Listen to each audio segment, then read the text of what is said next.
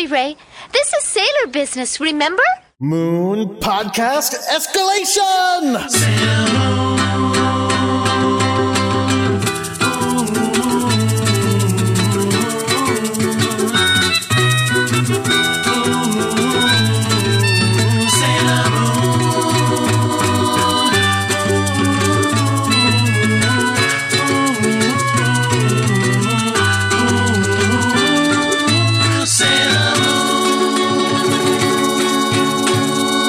Hello, everyone. My name is Jordan D. White. My name is Chris Sims, and welcome to Sailor Business, the podcast where we watch every single episode of the classic 1992 Sailor Moon anime and break it down to explain just why it is that we love this show so much. We have a good one today. One of my favorite episodes is up.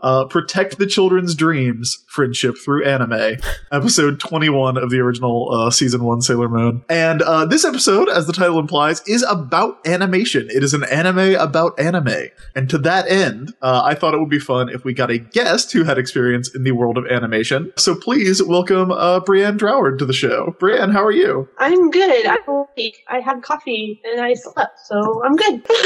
I'm visiting from the wonderful world of animation, I guess. Now, people would know you from your work on shows like Scooby-Doo Mystery Inc. is one that I love that you worked on. That's a great You were show. the creative force behind the Amethyst Princess of Gemworld DC Nation shorts that I loved. Yeah.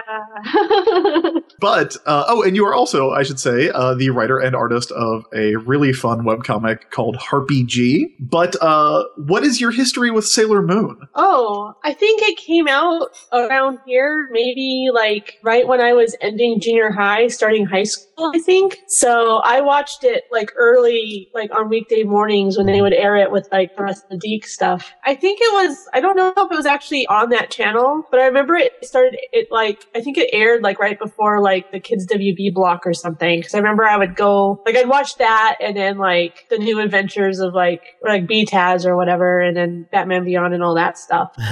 And then it'd be at school all day and like doodling that in the margins and being emotionally affected by whatever I had watched that morning. So I forgot Taz had a show. Oh no, not Taz. Sorry, I'm at Batman, the animated series, not Tasmania. Yeah. Well, you cool also people in the reminded world of me. animation call it BTAS. I've never heard That's that what abbreviation before. I'm sorry. That's, I think like, cause when I worked at Warner's, everyone just says BTAS. Yeah, oddly enough, I have only heard it from animators. Like, I only heard it from, like, when I was in San Diego talking to people. I think we get so lazy about saying Batman over and over again, we just say BTAS. Batman is the same number of syllables as BTAS. I never thought of the Tasmanian Devil dressed as Batman until now, though. Wow, anyone's ever even thought of making that. I think I need to do this tomorrow. Because you saying that did remind me. He did have his own show. He had a show called Taz. Tasmania. Yeah. Is what Yeah, it's he called. had a family and he had a sister, and then there was like that redheaded redheaded kid that ran around in a diaper. Yeah, we're gonna do an episode by episode Tasmania podcast. We're gonna quit Sailor Moon 21 episodes in. Sorry, any of my friends worked on Tasmania and are listening to this. I did watch it though. So were you I assume that you were already very interested in art when you were watching Sailor Moon, but I know that you have a real love of like magical girl stuff. Is that where it came from? I think so. That's probably like the real, I don't know, the probably like the major one. I was really into anime and like fairy tales and like animation for a long time before that though. So, I mean, maybe that was the first time I saw like a superhero that was also like, I don't know, princess and sparkles and stuff. It's like combining like all the Disney princesses with like, you know, people who actually punch and kick things. So like, oh, this is everything I like. So what you're saying is that this episode specifically is what got you into wanting to be an animator? That's what I'm hearing. No, I'm crazy, and I wanted to be an animator since I was 5. Wow. So, yeah, and like, it just never went away, I guess. So, and my parents were like actually supportive of it too. Like, so, I mean, I don't know, like they helped me go to like college and stuff for it. And I took some like classes when I was in high school for animation. Like I went to CISA, the California State Summer School, like for the arts. Cool. And it's like a summer program. Yeah. And it's not just for animation. There's like different departments, but it's for like a month during the summer. And, I did that for 2 summers. And then they actually held it at Cal Arts when I went. I think they still do. So, but yeah, that was like enough to know that I wanted to keep doing it. And I think actually, like, I think around the time I went to CISA, like Sailor Moon was still airing in the States. Okay. So, and then like, and I grew up like in the middle of like nowhere in like a small farming town. So I didn't really have anyone to talk about any of this stuff with. But, when I went to that, summer art school, like, I met other people my age that like watched anime and watched cartoons and like, you know, collected a lot of books and stuff. I mean, it was like before everybody was online too. Like, I don't think my family, we got internet till like my senior year in high school. So, I mean, we were all like actually sending letters and stuff. So I was very isolated usually like during the rest of the year. Like, I didn't really have anybody to talk to about this stuff. So, which isn't like horrible or sad. That was just a thing I didn't have. Now it's like every 20 minutes I get to talk to somebody about nerdy stuff. So yeah. And now you have us to talk about Sailor Moon. Exactly. Yeah. The story has a happy ending. Yeah. All these years, finally I'm on a Sailor Moon podcast.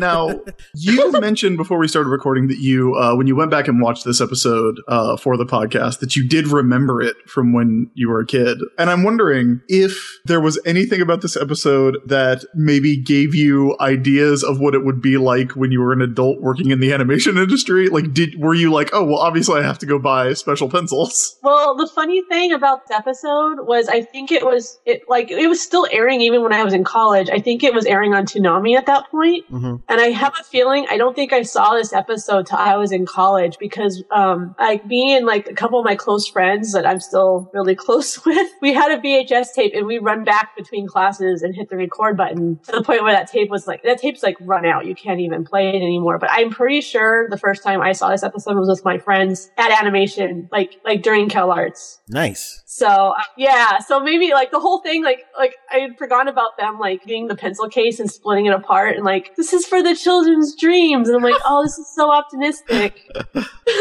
Well, you know, and then like friend getting cranky because one's doing really well and the other one's not. And like that stuff happens. It's so silly and stupid.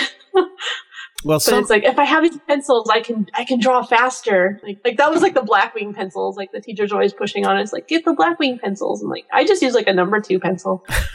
Really? Yeah, like they always tell, like I remember in school, it's like, use blue color erase. Why are you using a number 2 pencil? And I'm like, I think that's what I'm used to drawing with. So, I mean, I think now, last couple of years in animation studios, we usually draw everything on the Cintiqs, which is fine. But sure, if I have the chance, I'll draw my model sheets on paper and pencil. I just think it still looks better. I'm not like fully acclimated to it. Maybe your use of number 2 pencils is what has saved you from Nephrite. That's true. Yeah, maybe. He's like he only goes after like the really like people that actually like high class supplies. Like Nephrite does a lot of hanging out at like dedicated supply stores. Like Nephrite would not go to a place that sells regular pencils. You know what? This is something else I'm glad that I forgot. Okay, so speaking of like the supply stores in Tokyo and the animation industry, when we started working on the Gemworld shorts, I wanted to send a care package to David Productions that did the animation for us. And like one of my close friends who also knows them, he was like, because we know a few people working in the studios in Japan, and he was saying that like over here we can buy Post-its and stuff in bulk. Over there, that's like you can, but it's not really like a thing. Like it's more like all the stationery over there is like really high end and really nice. Like it's meant more for like writing letters. So like you're not going to see Post-its very often in like animation studios over there. So, cause he told me when they were working on Thundercats that like there was one time where like they just threw a Post-it over like a revision for them. And like somebody over there was like, oh, that's easy. You know, I wish we had Post-its. And they're like, well, we'll just send you a box of Post-its. What the heck? You know? So, but anyway, like those 2 girls that work at the animation studio Studio at the beginning of that Sailor Moon episode, you know how they're in a department store and they're like looking at those pencils and like, oh, these are the high-end pencils the animators in Japan use. It makes me wonder, you know, like here it's like, oh, I'll just run down to the store and just grab like 40 pencils, you know? Like over there, I think everything comes in smaller sets. Well, and it was so strange because they were also like, weren't they like limited edition? They were like for a limited they do time say they only. are limited edition pencils. I don't know. That might be a picked-up thing. I don't know if that's actually like, you know, a common. Although I think Swordane was selling like some limited edition Blackwing pencils out of his store like There you go. a couple months ago. Well, I think we're getting a little bit ahead of ourselves. So we should probably just go ahead and start talking about the episode. I do have an installment of Act Sorry that I want to get through, though. For the past couple episodes, I have been referring to Usagi as a Capricorn when clearly, as we know from the intro to the show, she is a Cancer. And Jordan, I know how seriously you take horoscopes. Yes, exactly. and That's why so I caught wanted that to first make thing. sure to apologize to you. I'm a Cancer. I could be Sailor Moon. When is your birthday? It's in July. Oh, because if it was June 30th, that's Usagi's birthday. Mine's like a little after the first week in July. Okay. So So close. you're almost a moon princess. Isn't that always the way, though? Isn't it always the way when you're almost a moon princess? Just a moon. I'm not a princess. So Well, now is the time. The episode we were watching is Protect the Children's Dreams, Friendship Through Anime. Probably my favorite title of the entire series. Just an amazing, like, the most anime title possible. you like It that has better than friendship. an animated mess? Is that the American name for it? That is the American name. An animated and I- mess. I like both titles. I can relate to both of those titles. And I should say, you have watched the American version, as you always do Yep. when we have it available. I have read the young adult novelization by friend of the show, Leanne Centaur. Although I will say, not a whole lot different in the novelization, except there is way more subtext between our two main characters. Probably again yeah. accidental. A lot. Like, there is a lot of romantic tension between Cassie and Lori As in they're the novelization. No manga for this episode, obviously. This is another one of the filler ones, which I think is hilarious because this is kind of their last chance for a real filler episode for a while. We're back on the manga storyline for the next episode, and then we kind of go straight into the Maxfield Stanton terrible saga. Yay. I agree with So it's nice that somebody was clearly like, okay, if this is we are going to talk how much it sucks to make this show as our last filler episode. This is what we've been working towards. I don't know. I felt like it was actually like a pretty like a polite episode. I mean, I don't know. They could have been a lot more scathing than like, oh, we're working really hard. Well, that's actually why I wanted to have you on the show for this, Brianne, because I want to know if this episode is, as I think it is, 100% accurate. I mean, I don't know if it's 100% accurate because I've never seen an animation studio that's almost 100% women. There you go. But that's like again, it's Sailor Moon, so it's like this is like your dream world. So, but it's funny too. I mean, I think it's pretty close to probably how a Japanese animation studio is run. Because like when I went to Tokyo for 2 winters, like I was actually surprised how similar stuff was because everyone's talking about how like crazy the hours and workload is, which it definitely is. But like just like I don't know, they had like the same complaints that Western counterparts kind of have with subject matter and schedules, and so. Well, there's one scene that I think is especially telling. We'll get to that in a minute. I think it's when you're talking about, but yeah. Yeah, it's right at the top of the show. Our heroine is Usagi Tsukino. She's 14 years old. She's a Cancer. Her blood type's O. She is secretly Sailor Moon because a cat pooped out some jewelry. She is friends with the kind-hearted genius Amy Mizuno, who is Sailor Mercury, and the hot-headed psychic Rei Hino, who is Sailor Mars, and she's going to do her best. But there is another sailor who is active. Sailor V. Sailor V, who we will come to know later, but for now remains one of the most mystifying aspects of the show, in that she is, like, how does she have licensing? Don't know. We've seen the Sailor V video game. We've seen Sailor V toys. Manga. Everybody seems aware of Sailor V, and now they are making an anime movie, which in the new dub they call an anime movie, which I know is accurate, but is also infuriating to me. And they kick off the episode with a nice little meta humor. Yes. Of Usagi going, I wish they make an anime about me. And then Luna being like, what kind of an idiot would make an anime about you? Yeah, maybe Luna shouldn't talk so much trash about the viewers of this show. That's my recommendation. She's adorable, all curled up. But we never, I really, and again, this is just me. You know me. I am curious about everyone's business plan. I want to see Jedi's receipts. I want to see, Queen Barrel's accountants showing up for the audit. I want to know how, and I mean, spoiler warning, everybody, Minako Aino will show up and be Sailor V, be revealed to be Sailor V later. I want to know how she is, does she go to the animation studio, in costume and to sign the papers? Here's what I think it is. Oh, no, you first. I just figured since nobody can track her down, they just do whatever they want because they're like, well, she's not going to come after us as long as we're not committing crime. Right, exactly. I think that's exactly it. I think they just go, she's a public figure. We're just gonna use her, and she's sitting there at her apartment, going oh, how can they do this? But it's yeah, but you can't go sue her. You can't sue her as Sailor V. You'd have to reveal yourself, and you can't do that. So nothing you can do. Yeah, it'd be like if they somebody decided to do a stage play of Batman about Batman in Gotham or something. Batman's not gonna go in and be like, hey, you're infringing on me. Yeah, but the Joker is going to show up and murder everyone involved. That's true. That is accurate. You are asking for trouble. I mean, I don't think Queen Barrel's going to do that. She'll probably be like, "Oh, awesome! Another way for me to collect energy." Not to mention, it's probably what is it called? Negaverse. What is the Sailor V villains? Dark Kingdom. The Dark Agency. Dark Agency. It's probably Dark Agency Animation that licensed. Oh, it probably is. See, that makes sense. That makes perfect sense. I bet projects they work on are really fun. They probably have the best pencils there too. They do. They have the straightiest pencils. Yeah. But while Usagi is fantasizing about someone making an anime about Sailor Moon, and presumably all the consequences that would come with people 23 years later doing a dedicated podcast about it, we meet our two people who I guess would be the victims of the Dark Kingdom plot this time. Sure. Two young animators. Did you catch their names, Jordan? I know they're Cassie and Lori in the original dub. So we have Hiromi and Kazuko. They are two young animators, fresh out of animation school. In the novel, and you can tell me if this goes with the original dub, they are in animation school. They are working at the studio while they're still in school. Yeah, it's very strange because very specifically in the original Japanese version, it's their job. They're professionals. They're out of school.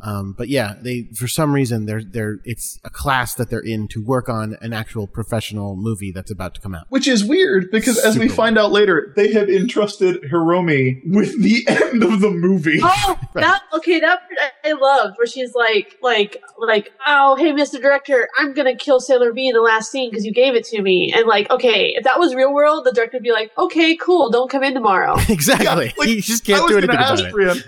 He had him and his baby on the phone, crying, no, don't do it. And I'm like, you're the freaking director. Yeah, how much power do you have over the fates of these characters? It doesn't work that way. Also, everyone is acting like she's going to literally murder Sailor V. If you die in anime, you die in real life. I mean, we're jumping ahead, so I don't know whether I should talk about these things now or wait till we get to that scene. We are. We actually get my favorite scene in the show. Maybe my favorite incidental character in forever. The director of the show. Not the director's baby. The director and his baby I think of as being kind of one character. Because the baby is such an amazing, weird touch. Yes. His name is Asato, and we see him going over, what are these model sheets, I guess? No, they look like keyframes. Yeah. Okay. They're keyframes.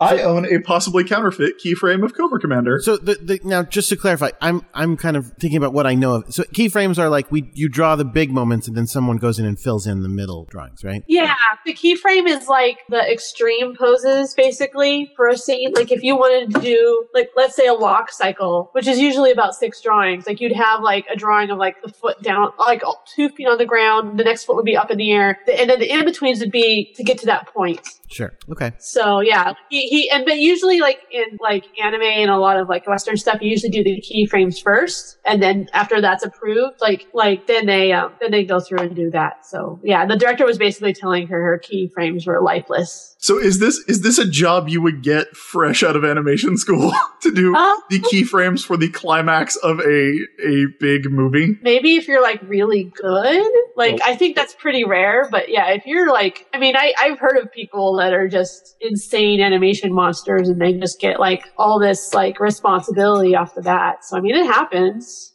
Well, in this, Hiromi is upset because the director says to her, "Sailor V's hips. I don't see any love there." It's an amazing line. But you know what's like crazy about that is like I kind of like watching this. I kind of do believe like the director didn't mean anything actual like offensive by it. Sure.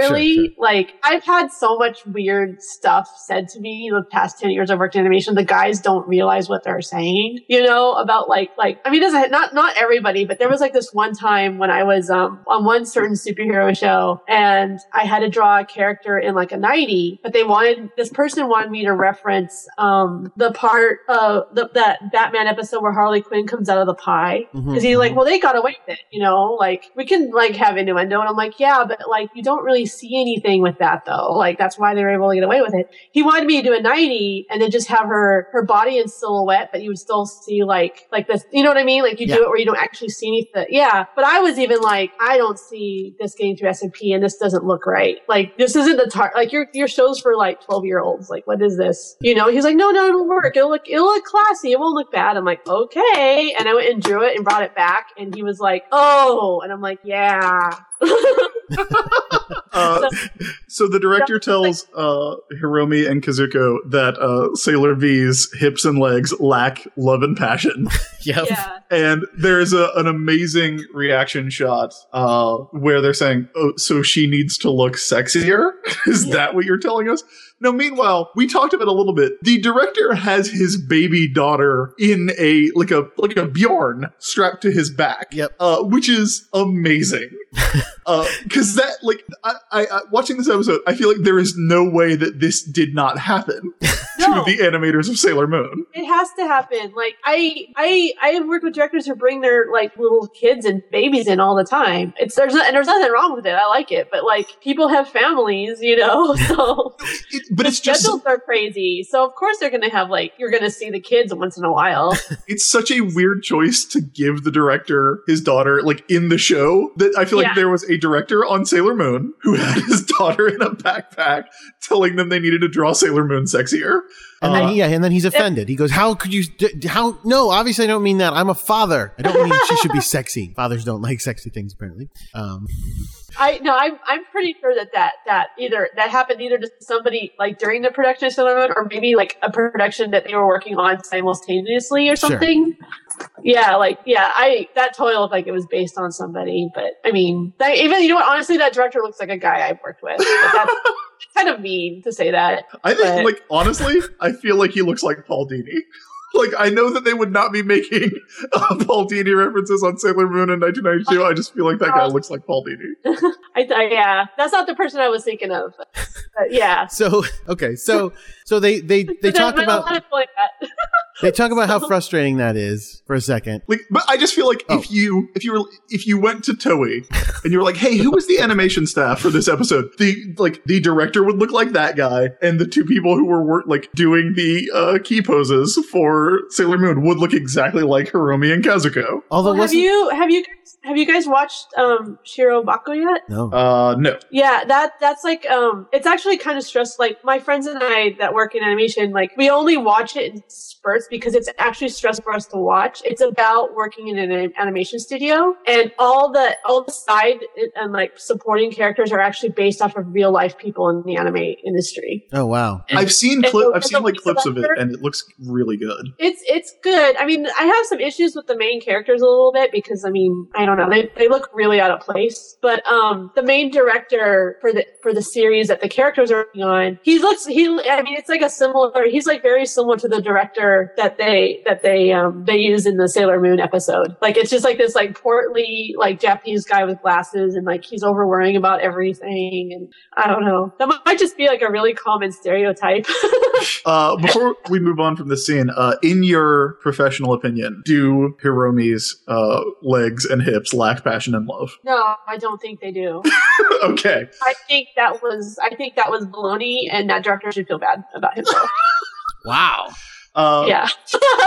So as Hiromi and Kazuko are running down the street, or they're walking down the street, Hiromi is obviously doubting herself. She feels bad about being kind of dressed down by the director and his daughter, his infant daughter in a little bunny hat. It's adorable. Mm-hmm. But they end up running down the street. She drops her sketches. They are found by the kind-hearted genius, Amy Mizuno, and then who coincidentally happens to be there. And then we get one of my favorite Amy moments because of how ridiculous it is. She's like, oh man, I would love to return this to her, but I have to go to cram school.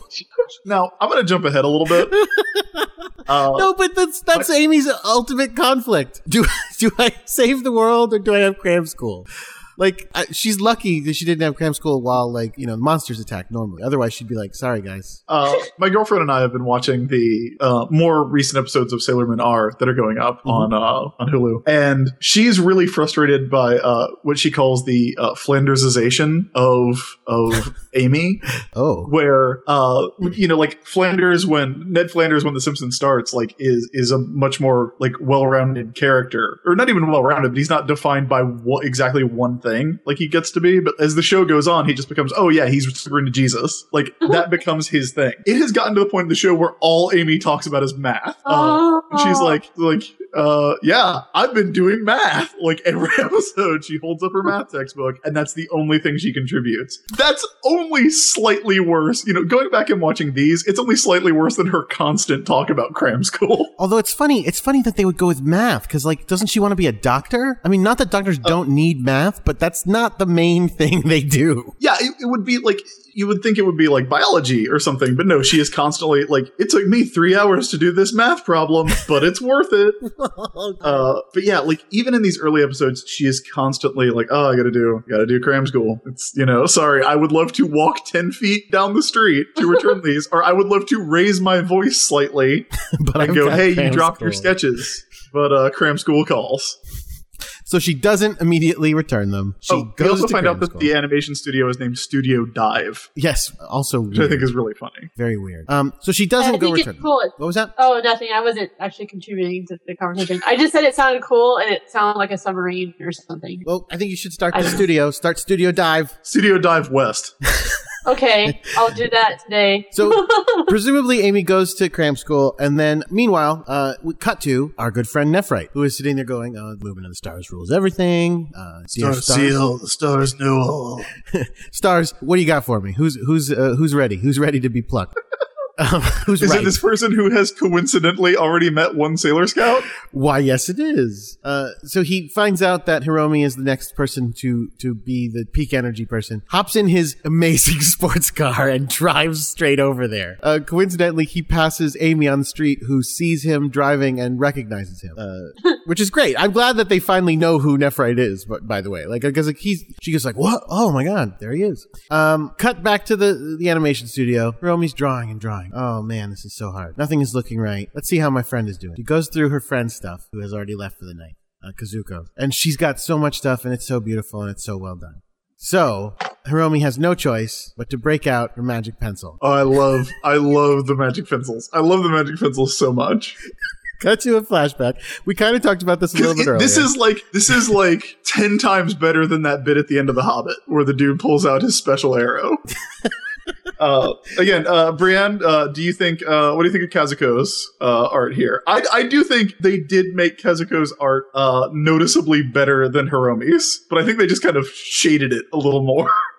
yeah, maybe. I actually didn't. Maybe I wasn't paying attention. I didn't really notice that much of a difference. I was just like, okay, like maybe, yeah, maybe they just added shading. I had a note like that on a show, and I just added shading to it, and it got approved. Yeah. That's the trick. That's true. That actually happened. Yeah, I think anyone listening that works in animation or wants to, if you get a note, just add some shading and it'll get approved. Yeah. Well, it has a really good chance of getting approved anyway. It might not if it's like a really bad drawing. But looking at screenshots from the episode, that does appear to be the main difference. Like Hiromi's are all just sketch, and Kazuko's are shaded very nicely. So that does seem to be the big difference. So we cut to their flashback where they were in school wearing their sailor outfits. So this was a while ago, and they go, "Oh my God, these are the limited edition pencils that animators use." Oh, by the way, and they keep saying, "So we should buy them because we're about to become professional animators. So we should use the pencils that professional animators use." And I kind of went, "Well, yeah. Like, why don't you just buy more? You're professional animators now. That's what they use." What? Look, these are limited edition. Do you see how striped they are? Okay, and I guess these are really expensive pencils, and I guess I just don't know how expensive pencils can get. Like, in my experience, they're just not that expensive, but I don't buy limited edition ones. They can be expensive. Okay. It's about the moment between two friends, Jordan. It's about the magic of friendship. It's not about the pencils. It's about, I guess it kind of is about the pencils for Hiromi, right, but it's more about the what they represent. So they split the pencils. They each bring for half of them. They each get a pencil box. They take half the pencils, put it in each one, wrap a ribbon around it, and say, "These are our special pencils. We're only going to use them." Wait, hold on. I wrote this part down. We're only going to use them on anime that won't ruin children's dreams. Which, by the way, if you're working on anime that's going to ruin children's dreams, like, maybe don't do that, just in general. No, just use a crappy pencil. It's like, do I work on, like, Ninja Scroll, or do I not make rent this year? And I'm not saying Ninja Scroll is bad, I'm just saying Ninja Scroll has a high potential to ruin children's dreams. Sure. It might ruin children's, like, it might give them nightmares, but I thought it meant, like, ruin children's aspirations. Like Brienne, like, if your director comes up and says, "Hey, this is a good drawing, but could you make sure to put something in here about how all children suck and are terrible people?" If you're doing a cartoon about how Santa Claus is fake and I think I've worked with people like that, actually. They exist. So I think the girls, like, having that plan of, like, not ruining children's dreams, I think is a very good plan. Yeah.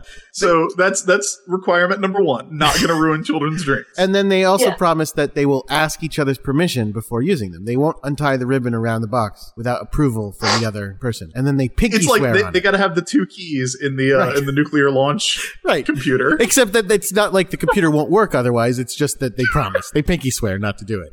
So that happens. And then we cut. So then she's sitting there with the pencil going like, but the thing is, Kazuko's so much further ahead than I am, and she's better than me. So I am going to have to break out this super pencil again. And you find out not only is she doing it right now without permission, she's done it a lot. She's down to her final, like, 2 inches of pencil in this out of box. Like 6 pencils. Yeah. She's been cheating all the time. Cheating.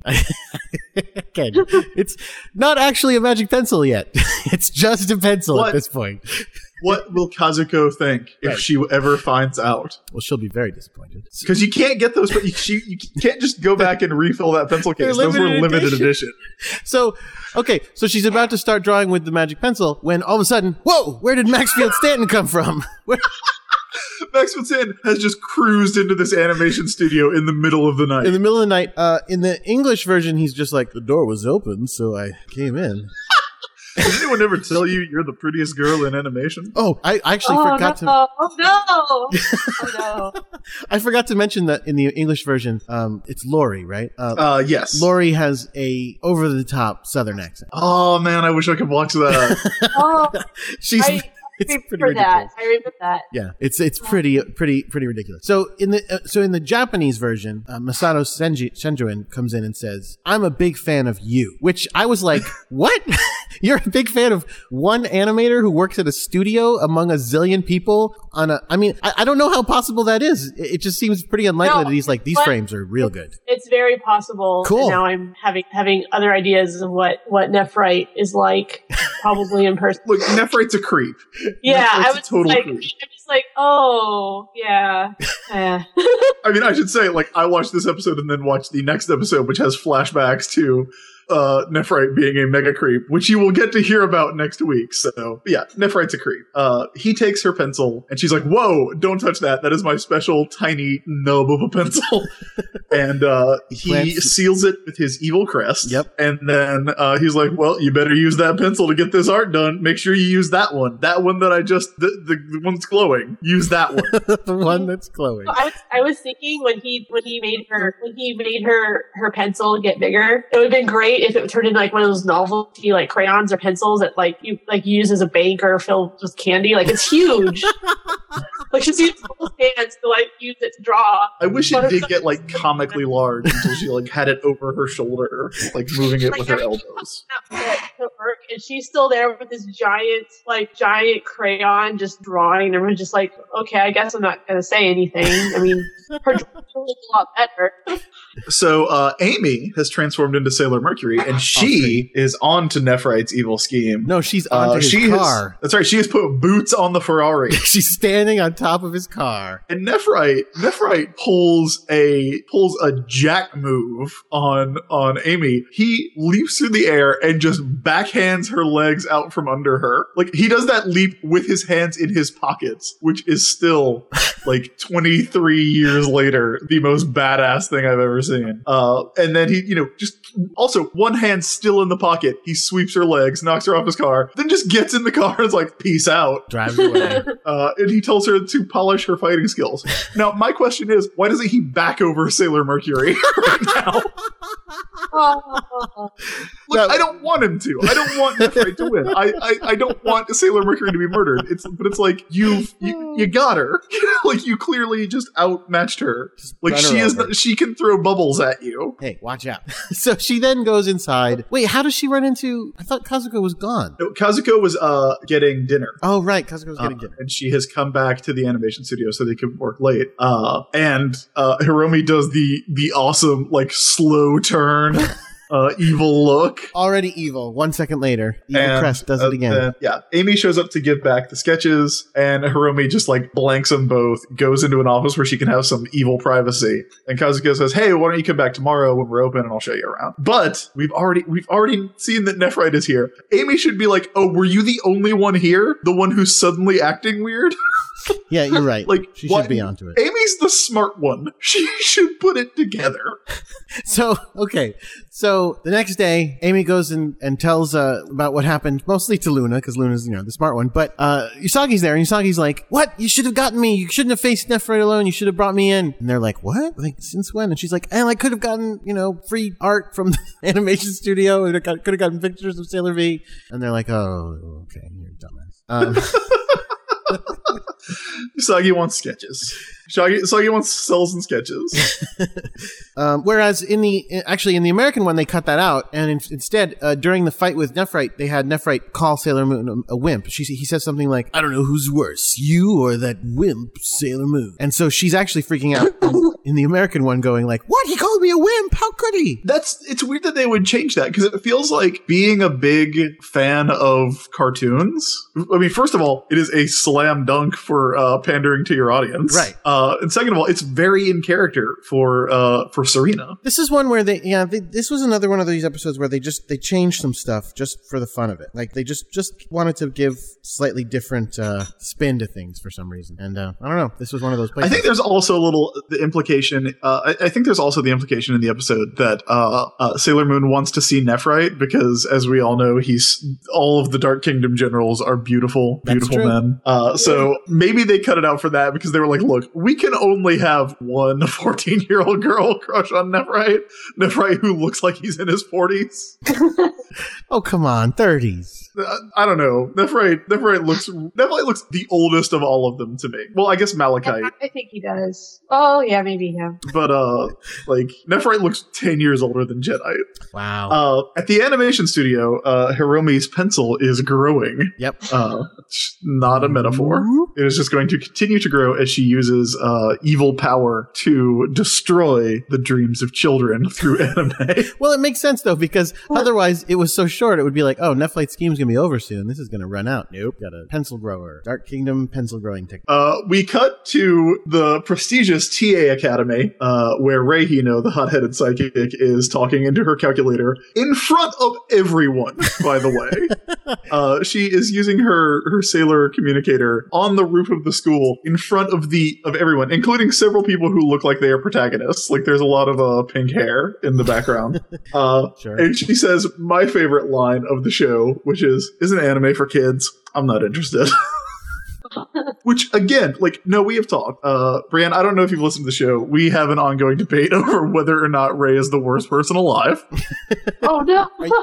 Are you a fan of hers? I like Rei. I mean, I don't know. I have a hard time disliking them all. I mean, they're all weird and goofy. I like that she, like, calls Sailor Moon out on stuff. Oh. But she just, I mean, I don't know. Why? Because she was acting like, oh, like, animes, like, for kids, but yet she was a fan. Yeah, that's two things. One, she talks bad about anime on an anime, which I feel like if Usagi being into cartoons is a slam dunk for making her relatable to the audience, then Rei talking about how anime is for nerds, much like I do, makes her a...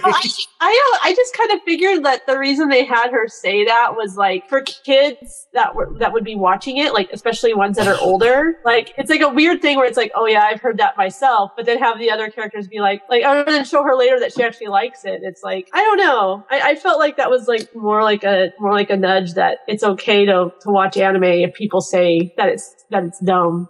Sure. Because in our very next scene, Rei is impatiently waiting for them with a bag full of anime stuff, wearing the most 90s-est outfit we have seen on the show so far. I thought that was great.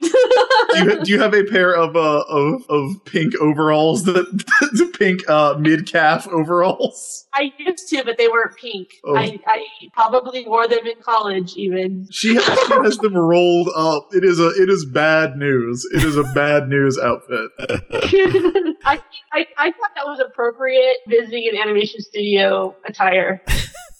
You have to look like a dork. Go to an animation studio. That's required. She knew what she was doing. I have 3 notes about this scene. One from the Japanese, 2 from the English. The one from the Japanese is that after Rei reveals herself that she has all these autograph things to get signed and that she's secretly into anime as well, Amy replies, come on, we're going into our final year of middle school. As if to say, shouldn't we be a little mature? Final year of middle school, am I right? To which I was like, no, not in the slightest. Look, Amy doesn't come off well in this episode either.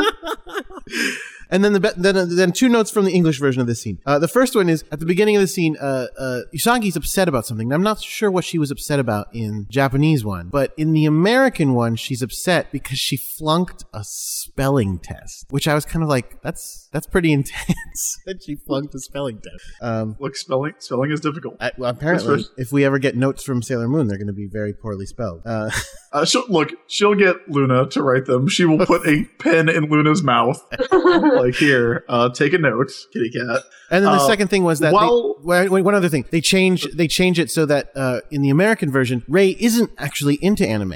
She reveals that she's got all these autograph books, and then when she kind of goes heh to herself, what she's saying is in the American one, I'm gonna make so much money selling these to people. Oh, that's awful. That's even worse than being a hypocrite about it. Yes, it is. So they made her worse. Now, so she goes on eBay and sells all the drawings that the animators at the studio gave her. Yep, that's what she does, I'm sure. It's like those beautiful people that go to comic conventions are like, oh, this is for my kid. And I'm like, really? What's your kid's name? Like, just, you don't have to sign it. You don't have to make it out to my kid. Like, okay. And then like the next day it's on eBay and I'm like, you suck. Mm-hmm. Yeah, like imagine Rei doing that. Just next time that happens, just picture Rei Hino in her pink overalls.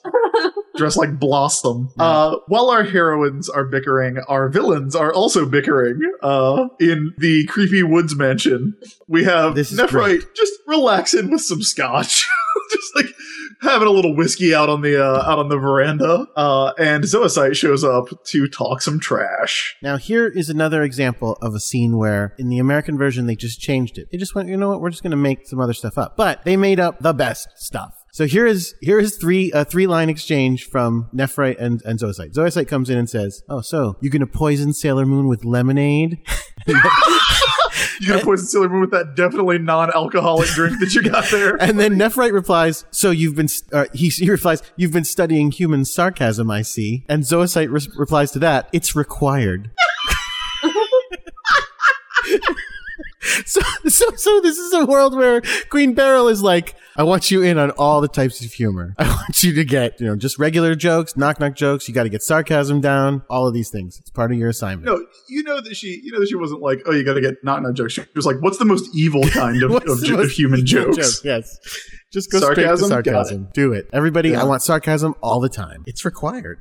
It's required. Look, you gotta get your credits. Gotta get your credits at Dark Kingdom U. At the animation studio, Rei and Usagi are flipping out over all of the amazing art that is going on. In the novelization, Leon Centaur basically has Usagi being the one who's flipping out, and Rei is the one who is restraining her from ruining the entire building. Like, there's a bit about how she spills ink all over someone's desk, and I was like, oh no. She is personally responsible for all the delays in the production of Sailor V, the movie.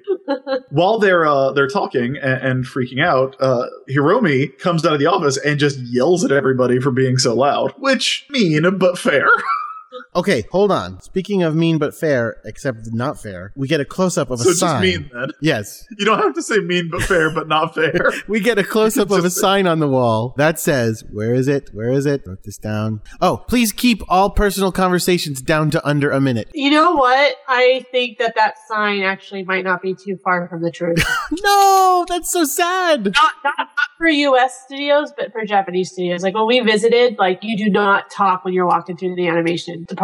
Wow. You do not distract them. Yeah, it's really rude to do that. Yeah, look, because their schedules are so tight, you do not distract them. And so yeah, that was maybe real. That sounds so depressing.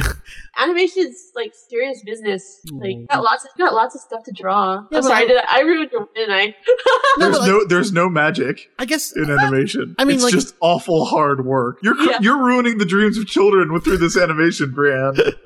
You asked me to be honest. Like, I'm how real some of this stuff is. I mean, I feel like you can draw and talk at the same time. I don't think. No, you know what though? Like, there's days when I'm trying to get stuff done, and somebody who might not have a deadline just wanders in my cube, and they'll be there for an hour, and I'm trying to figure out how to like politely, like, there's times where I'm just like, I have to work, you have to go, I'm sorry. Like, but like, I don't know, that's kind of a thing. Like, you it's just like when somebody's working, like if you're like typing a script or something, and someone just comes in and just starts like, talking for a while, it's like, I don't know. Because I was kind of like that this week, because I had like a big deadline. But yeah, like, so the studios I visited over there, but it wasn't that we didn't get to talk to them. Usually what happens is they would just leave the room and then talk to us there. They would just leave the animation room, or we'd have like go out and have dinner with them, or have a break. You just don't talk when there's like a big group of people working around, because the other thing too is like Western animation studios, we usually have a little bit more space individually. Like, we usually have cubes or like some sort of partition that blocks us, from other people while we're working. Like, studios in Japan are usually a desk next to a desk, so like, I mean,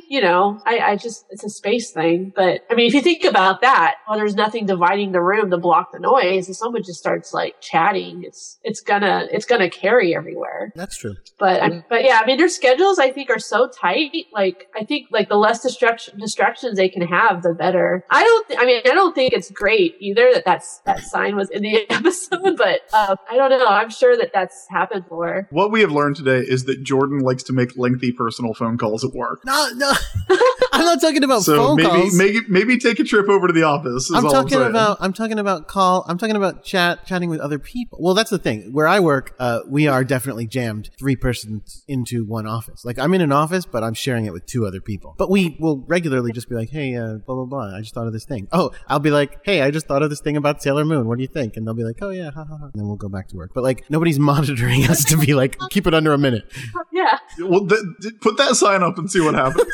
I want to know. Yeah. We get another one of my favorite moments in this episode, a really great little animation trick, which I think is fun because we haven't gotten one of these in a while. And for an episode that is about animation, I feel like it's really nice to have a really fun animation trick, which is that the director calls Hiromi. And when she picks up the phone, his hand appears through a tear in space and rips open a word balloon that he appears in with his tiny baby. And he and his baby talk about how much they love Hiromi's recent evil work. And this is where she drops the bombshell that in the final scene of the movie, which is 100% under the control of this rookie animator, she is going to kill Sailor V. Now, again, slight difference in the tone of it in the Japanese and English versions. In the Japanese version, she's like, I'm going to kill Sailor V in the final one because that's what people want to see anime about nowadays. And which kind of seemed like kind of a commentary on like the state of the industry or whatnot, or kind of going with the whole crushing dreams versus, making things good for children. Whereas in the American version, Lori straight up goes, I'm going to kill Sailor V because evil will prevail. I'm going to kill Sailor V because evil is where it's at. Evil always will win, and I'm on the side that wins. Like, it's just all about evil being awesome. And she goes on about that for a while. It's pretty mental. That is so exciting. And Kazuko says, hey, you can't kill off Sailor V. But she doesn't say, hey, you can't kill off Sailor V for all of the practical reasons. Nope. Like that's not what the movie is about. Like you're going There's to get fired? Yeah, we didn't record that audio. Like, yeah. Instead, she says, you can't kill her because this anime is about teamwork and represents our friendship, which I love. It is my favorite. And I love that then her reply is, I've been entrusted with the end of this movie. And then the unspoken second half of that is, and I'm going to break that trust. You were stupid enough to trust me, I suppose, and you should never do that. I like how Kazuko gives her this speech about how anime is about friendship and teamwork and the whole team pulling together to get it done. I agree. It is about that. And then Hiromi says, it's just anime. And that is utterly shocking for everyone. Now, we also get a glimpse of the Sailor V movie poster at this point, and I want to point out that the Sailor V movie poster has Artemis on it, and also has Tuxedo Mask, Sailor Mars, and Sailor Mercury. What? Oh, weird. Oh my God, you're right. Yeah, if you pause it, you can see like everybody but Sailor Moon. So are they making the movie about Sailor Moon, but they just think it's Sailor V? Maybe they're just pulling in everything they know about sailors. Like they're gonna take some liberties. It's gonna have some Popeye stuff in it too. So Hiromi goes up to the roof. The girls run up, including Kazuko, to try and talk her down from whatever animation she's going to be doing on the roof. Well, in the American version, they say to her, no, like it's about this and that, and she goes, you know what, you're right, I quit. I'm gonna go start my own studio. Goodbye. And then she still goes to the roof, so I don't know what that has to do with starting a studio. Well, look, she's gonna start a new studio on the roof. A studio. She has her roof. pencil, which has grown to full size, and we get another really, really awesome effect. The teal and pink kind of candy cane pattern or barber pole pattern on the pencil comes to life and starts wrapping around her when she hits her peak energy and becomes these two monsters, Castor and Pollux, which I don't really think the monster designs are that great, but the way they show up, like that whole sequence, is one of the best animated we've seen in a long, long time. It's really, really cool. Does it say Castor and Pollux in the translation in the subtitles? Because I could have swore it said Porcus, and I was like, what? It said Porcus when I watched it on Hulu. Yeah. It called one of the monsters I was like, okay. Porcus. Well, Nephrite talks about the constellation Castor and Pollux, so maybe it's Castor and Porcus. I mean, listen, Are the monsters. it's probably supposed to be Castor and Pollux, but I think when they made the subtitles for Hulu, for the modern subtitles, they put Porcus. They read it wrong, or they heard it wrong, or something. I swear, I'm 100% sure who has it down as Porcus, because I was like, okay, that doesn't look right. But you know what? It's animation. This happens. When they don't pull together as a team. I honestly wish that suddenly at the end of this episode they would change the name of the constellation. No, I wish at the end of this episode Sailor Moon would die and the animators would have to draw a new ending. But sadly, that does not happen. No, but what happens? Okay, I feel like what happens instead is kind of an anticlimax. So, go ahead. Well, what I like about this, and Leanne Centaur's novel actually does a really good job of bringing this up. The monsters, if you have watched an anime, if you have ever watched any anime, you'll know that the good guys win through the power of friendship. Yeah. And the monsters have the power of friendship. Right. So what are you going to do now? What's up now? But they screw it up because they start fighting immediately. They start fighting who's gonna finish them off. Right. It's not even like Sailor Moon does something clever, like going, making them fight, like tricking them into fighting with each other. Like they just go, hey, we're best friends, but I'm the best friend. What? No, it's me. And then they fight and then it's over. Yeah, that part was a little weak. Like the main characters they didn't really have anything to do with the monsters, like not being able to work together. Right. Like that had no influence. They didn't even need to be there. Yeah, it's a better idea than it is an execution, which I think is the story of a lot of Sailor Moon monsters. Sure. This is a story of a lot of Dark Kingdom plots. What's funny is, although, here's this episode has a lot of weird, echoes of friendship and everything. And I don't quite, obviously it generally comes out on the side of friends are good and friendship is great and not being friends is bad. But I think we can definitely say that Sailor Moon is pro-friendship. But it's just weird, all the weird echoes, because you've got the monsters who have the power of friendship kind of represented by not an actual pinky swear going on, but their little tails intertwined, which echoes the pinky swear that the friends made in the episode, which they broke. Yeah. So it's sort of like, I didn't have to do that. So it's sort of kind of saying it's inevitable that all friendships will be false too. Look. But the animators, Kazuko and Hiromi, were breaking their promise so that they could enhance children's dreams. So that they could keep the joy and youthful passion of anime going, not trying to destroy it like the monsters. That is their downfall. After the monsters are destroyed, very neatly. Oh wait, no, hold on. Find out you can't skip the monsters getting destroyed. Here's why: the monsters are destroyed by the power of friendship because they defeat the monsters by combining all their powers into a flying discus that is super hot and surrounded by bubbles. Where I kind of feel like a flaming hot flying discus would have done it. The bubbles are sort of unnecessary, unfortunately.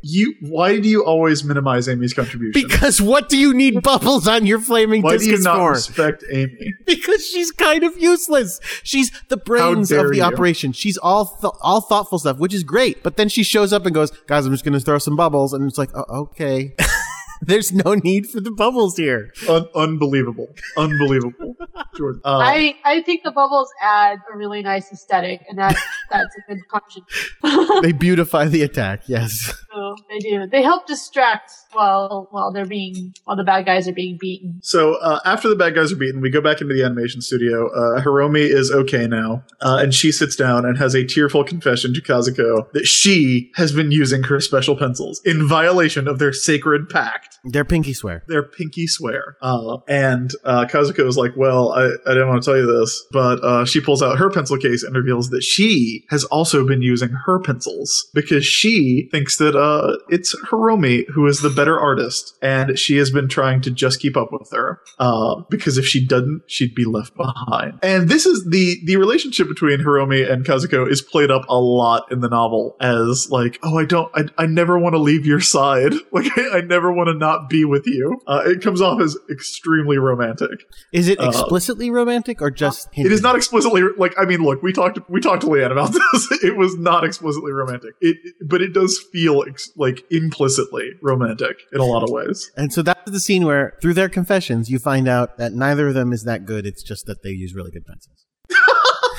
They're both good, and the magic was inside them all along. Wait, what? What? And then we look at the stars and see a ghostly image of their pinky swear. Yeah, right? That they broke. Such a weird final image of this episode. It is.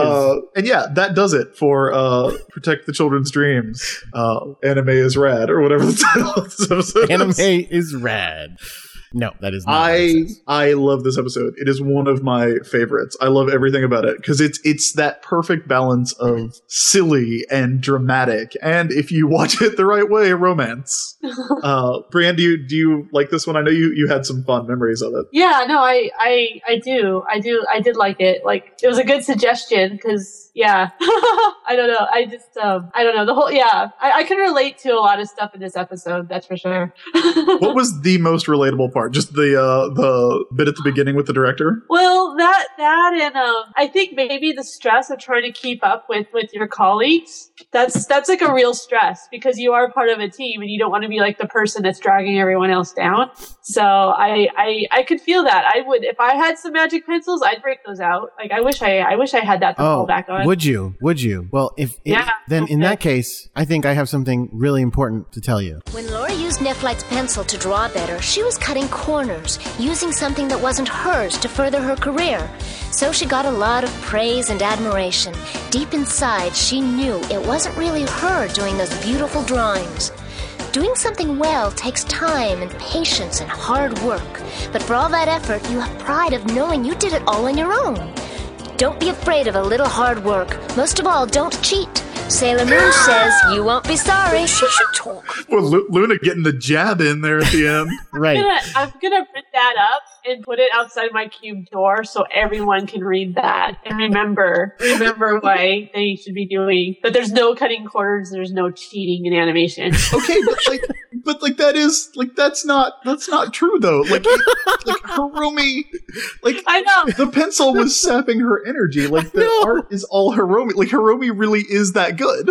I know. And no, because that's the thing. It basically is not really criticizing her for using the Nephlite pencil. It's really you criticizing her for using the animator pencil in the first place. Yeah, which but those are the pencils professional animators use. No, dude, that's cheating. That's cheating. Use number 2 pencils like Brienne. All right, I think we can come up with a better moral than that. So now it is time for Sailor Business Says. Brienne, what did you learn from this episode? What moral lesson did you learn? Oh, like actual moral lesson? I guess if you're gonna cheat and use your special pencils, let your friend know so that you guys can both cheat and use your special pencils. That's fair. See, because animation is teamwork, so you should always let the other person know what your game plan is. There you go. See, similarly, I learned if you're working on anime that crushes people's dreams, just use crappy pencils. It's no big deal. Yeah, you don't have to use the good stuff. Like I said, that's why I use number 2 pencils. I learned. That I buy at the grocery store. I learned that when you wear your pencil down to a tiny nub, don't throw it away. Just use dark magic. That'll make the pencil whole again. Conservation is everyone's responsibility. Sailor Business says. Well, it's too bad they can't use that dark magic to help replenish rainforests and stuff. Make their own pencil farms. I mean, they probably can. They just don't. That would be great if there was a Dark King who was secretly just trying to save the world. He's like, yeah, Queen Beryl, this is going to help. Reforestation is going to get us a lot of energy somehow. It'd be nice. All right, that does it for Protect the Children's Dreams, Friendship Through Anime. Great episode. Highly recommended that you would go check this one out, especially after last week's. I know that I am alone in thinking The Summer of the Beach, Youth and Ghost is great, but yeah, definitely check this one out. But that does it for this episode. Brienne, where can everybody find you online? I have, my website is just briannejuhard.com, and I have a Tumblr that's just Brianne Juhard, and then my webcomic it's harpygee.com. It's just HARPYGEE. And it's part of the Hiveworks hub. So if you have that site already bookmarked, you can find it at the bottom. Yeah, I guess I guess that's the really nice places. I'm on Instagram, but I'm Potato Farm Girl on Instagram. Cool. So, yeah. What I'm learning here is that I mispronounced your name at the top of the show and you were too polite to correct me. I didn't notice. What did you call me? I pronounced it Droward. Oh, no, that's fine. Like, honestly, most people don't get my name right the first couple of times. And I actually don't know, like, what, like, I've heard my last name called so many things. Like, I think my grandma said Gerard, but I usually say Druhard. Because you're an artist. Yeah, I'm going to ride that. So. Jordan, where can everybody find you? I am on Twitter at Crackshot, except that the O in Crackshot is a 0. And I am on Twitter at the ISB. It's THEISB. Thanks, everybody, for listening. We'll be back next week with another episode of Sailor Business. So until then, keep your mind on Sailor Business.